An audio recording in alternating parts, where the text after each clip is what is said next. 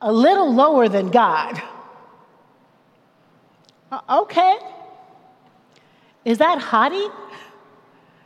Is it arrogant? Is it accurate? I think it's such a startling proclamation that several of the translations in the English Bibles don't say a little less than God. They say a little less than angels. Because that's just a little more palatable, you know? We don't want to be too much like God. That makes us feel heretical. I think so, anyway. In the New International Version, the translation is, "You've made them a little lower than the angels and crowned them with glory and honor." In the King James Version, those of us who have it memorized in the Red Letter Bible, "For thou hast made him, man, a little lower than the angels, and hast crowned him with glory and honor." In the New Living Translation, "Yet you made them only a little lower than God and crowned them with glory and honor." In the Message translation, "Yet we've so narrowly missed being God's, bright with Eden's dawn light." But in the Hebrew, that word right there that we are a little less than is the word Elohim. The word Elohim is God, not angels. It's God. It's God all over the Genesis creation story in the first chapter. 32 times, mostly with reference to God as the subject of all of the creation activities: creating, speaking, separating, calling, making, placing, and blessing. The principal question being proposed by the writer of Genesis is, who causes all of the creation to exist?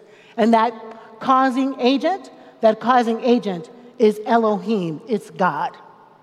And here in Psalm 8, that creation is being celebrated, and the role of humanity in the ongoing creating activity is also being determined.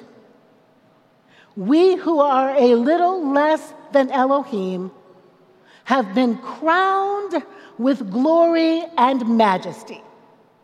We are to rule over or have dominion over creation in partnership with God. I don't really like the word dominion. Does anybody wrestle with the word? It feels like dominate. It feels like stand on top of. It doesn't feel very feminist. It doesn't feel very equal.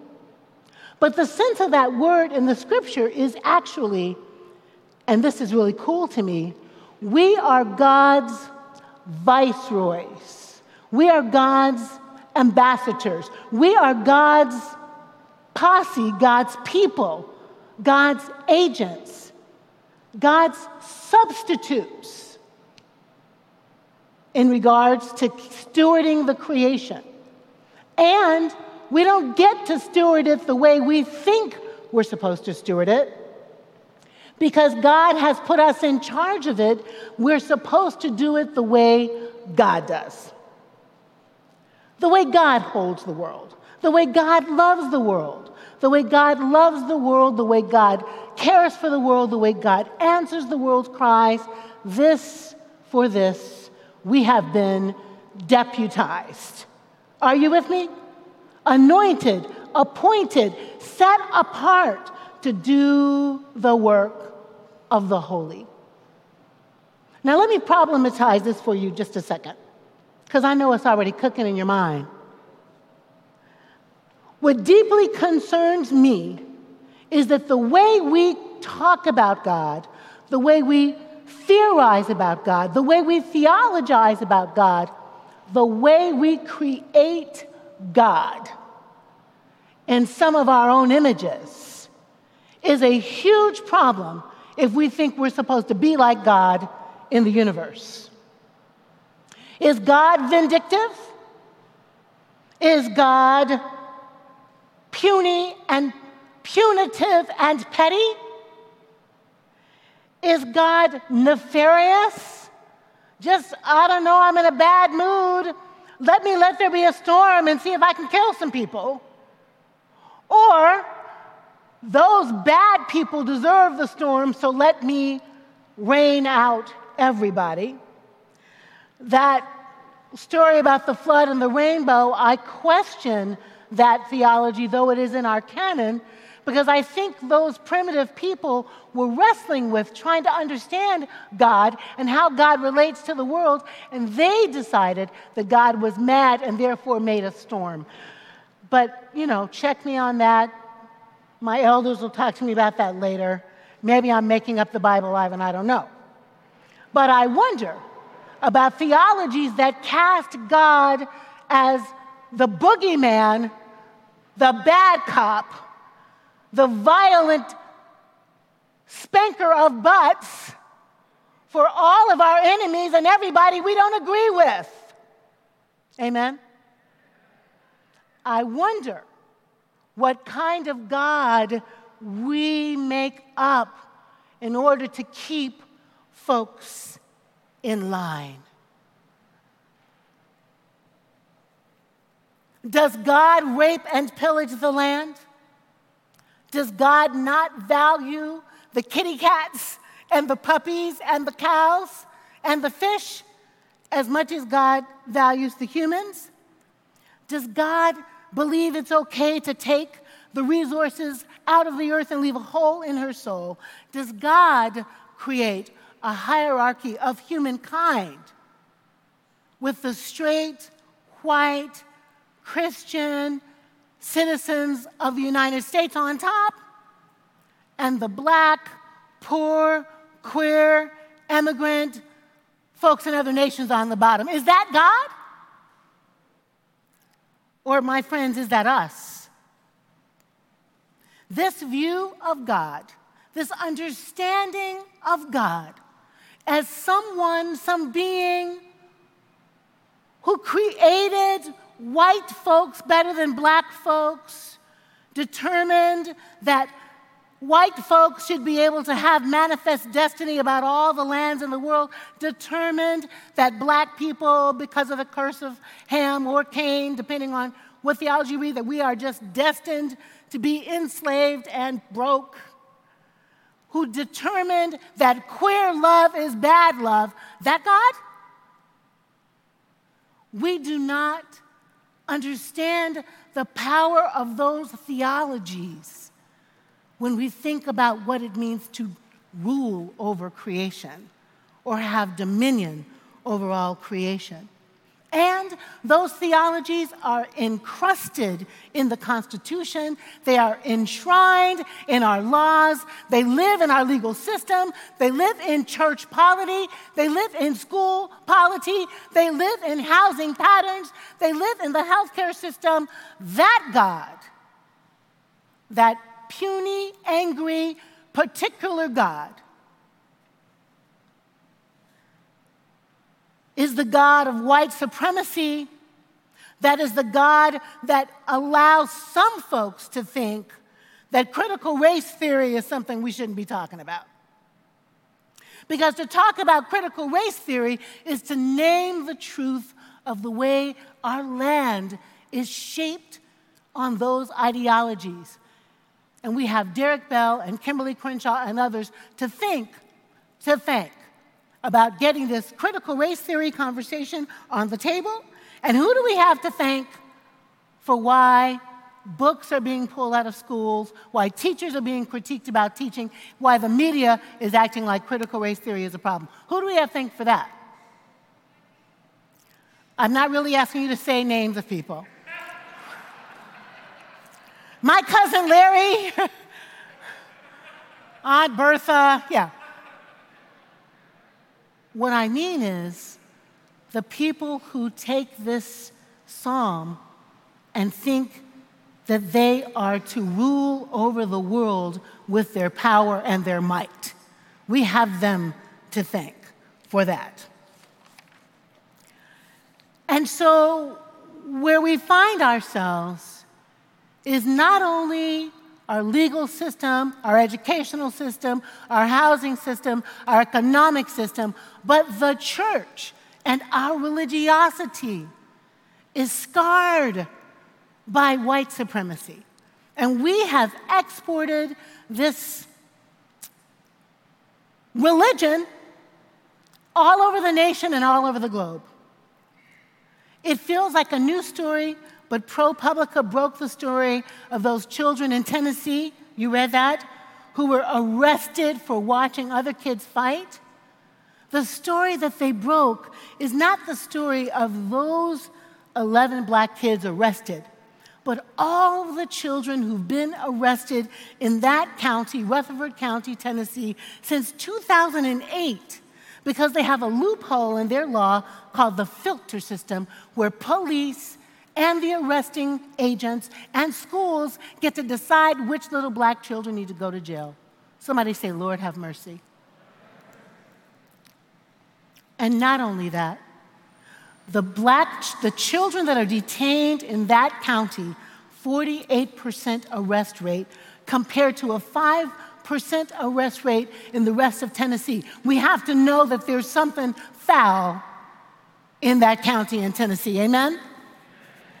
And it isn't enough that we export this all over the country. It isn't enough that we're dealing with voting rights and trying to squash it in states. It isn't enough that 13 or 14 states have passed laws against critical race theory. We're also exporting hatred now across the globe. Maybe I should say once again. Have you seen the story about Ghana? Have you seen the story about the LGBT roundups, coercions, misplacements in jail, rape and plunder of innocent queer people in Ghana because Ghana is deciding that queer people are against their family values? Have you seen that, my friends? I'm so sick at the way our world is moving backwards instead of forwards because there is an agenda at work to make America white, right, as in right wing, biased, greedy, stank, what are the words? What else can we use? Mean, prejudiced, homophobic, transphobic, and we're not going to be satisfied until the globe looks that way. I think that Middle Church wants more than that. Don't you? I think that Middle Church understands that we are called by God to do a bold new thing on the earth. And that's no less than making this community, this neighborhood, this city, our parish, this nation, and the globe look like God's love rules. That God's love rules. That God's love rules. And that we who are created in the image of God, we who are crowned with glory and honor, we who would stand in the footsteps of the holy, we need to be desperate in the way we communicate what love looks like now, as though our lives depend on it, because they do. And so do the lives of those children in Tennessee, those children in Baltimore, those queer people in Ghana. Somebody say amen. I know it's homecoming, and last week I told you you're the church. And I asked you, what kind of church do you want to be? And I was soft and gentle and loving last week because I didn't want to scare you. But today, I want to light a fire under you.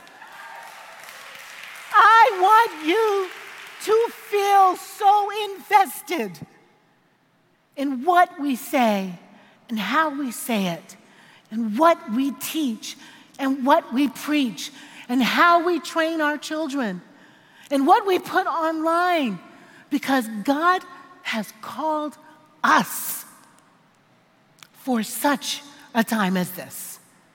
And this is an all hands on deck moment. There's too much work to do for the collars, we've been deemed by Nathan, and the deacons and the elders. You are ministers of the gospel of Jesus Christ. You are rulers on God's behalf of a world that is lost and needs to be found, that is blind and needs to find sight. Here's what we're doing, and here's what I want you to do. What we've done is we've taken our conference, our annual April conference, and we've broken it down into 10 parts called Freedom Salons, so that those 6,000 people who came last year to be trained on revolutionary love and on anti-racism can find their way into these third Wednesday meetings, smaller meetings, and gather and learn and talk about indigenous reparations, about women's rights, about trans rights, about the environment. We have a beautiful schedule, and at least one of those things is where your heart is cracked wide open and where we want you to find your way in. Please subscribe to those. I know middle people, you think we're going to give you a discount in about a week. We're not. Not this time. It's $199 for 10 of those and the April conference and my book. It's a value of $289, and you get it for $199. Not only that, you get to fund this movement because the budget your board passed has those kinds of programs in it to help raise money. Sign up for the classes. Can you sign up for the classes? Middlechurch.org. I'm inviting you to do that. The second thing I'm inviting you to do is to be evangelists. Now, when I was in seminary, I thought evangelism was a bad word. It made me think about tracts and knocking on doors, and I felt all icky and embarrassed about it. No kidding. But evangelism just means share the good news. If you think Middle is a good news place, then let's make sure we invite people to come. We have people who came for the very first time today from all over the country. Amen. And we have people online for the very first time today from all over the world. And we can tell ourselves, good, we got it. We did it. We didn't do it yet. We're not finished until every couch is holding a butt that is watching a screen about revolutionary love, about just love. We're not finished until the whole country can sing We Shall Overcome, the Titus Burgess version. We're not finished until all the people sitting in the middle and wondering, can the Jews come? Can the Muslims come? Can the Buddhists come? Does God love everybody? Hell yeah, God loves everybody. When everybody's clear, we've done our job. Somebody say amen. So take a moment when you get that email. Share that email with your mama, your daddy, Uncle Bill, Uncle Bob. Send the notes out. Invite people to come, and let's keep growing the movement. There's plenty good room in God's reign for the people. That's number 2. And number 3, I'm asking you to be on a personal spiritual journey this year. Like, you know what that looks like for you. Where's the place where you're wrestling? Where's the place where you're struggling? Where's the place where you're afraid or your faith muscle needs to be strengthened? Pick a thing, a class, a moment, the choir, the deacons. Pick a part of Middle Church and stretch your soul by engaging in those activities, your own self. Register for the class, share the story, take a spiritual, personal journey with us this year.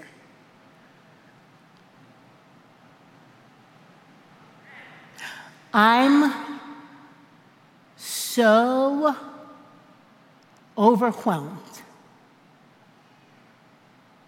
with fire that keeps on burning, with figuring out how to rebuild, with wondering what this is all going to be like, and the world that's just a hot mess.